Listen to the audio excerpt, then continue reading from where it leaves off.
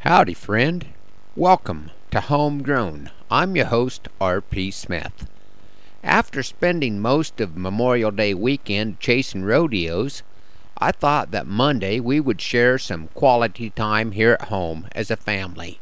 So I rented a skid steer loader with post hole digger attachment for a fun family work day. The mutiny was led by Beth. We did get quite a little done. It just didn't happen to be as fun as I had hoped. Sometimes life is just full of surprises. Just so you don't think I'm feeling like the Lone Ranger, let's have a little visit with my friend and favorite poet, Elizabeth Ebert, from Lemon, South Dakota. Everyone in our country has a hunting story to tell, and this is mine. It's called The Last Great Rabbit Hunt. Back when we first were married, we were short of cash, and so we decided we'd hunt rabbits just to make some extra dough. Old Sure Shot with his .22 and me, the true believer, content to tag along behind and act as his retriever. Those old jacks sure were plentiful. We really were in luck. For every 4 we took to town would bring about $1. But we'd not stoop to sell that way. We thought it would be nifty to wait to take them till we had some 45 or 50. Then we'd have a celebration, taking a show, no doubt. A glass of wine, or maybe 2, and we'd have supper out. So we hunted through the winter every chance we got. For back there in the 40s, $1 meant a lot. We piled those rabbits on the roof of the north side of a shed, and the last time that we tallied, we had 100 head.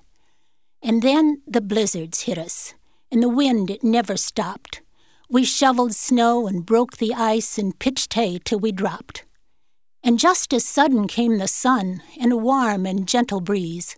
We calved those doggone heifers out in mud up to our knees. And on that wind was wafted such a stench across the lot that finally we remembered those rabbits we'd forgot. I said, "Today you will have to take your rabbits out of here." His most ungallant answer was, "Those are our rabbits, dear." And so we made a compromise, and I, with much foreboding, said I would load the rabbits up if he'd do the unloading. I shinnied up onto the roof of that evil-smelling shed and held my breath and shoveled off those 100 stinkin' dead. And then we took off for the hills, far from our small abode, so he could fill his bargain's part and empty out the load. I sat there in the pickup, content I'd done my share, but minute followed minute, and the rabbits still were there. I couldn't see him any place, till I followed up a hunch. There, on the ground, my husband lay, a-chuckin' up his lunch.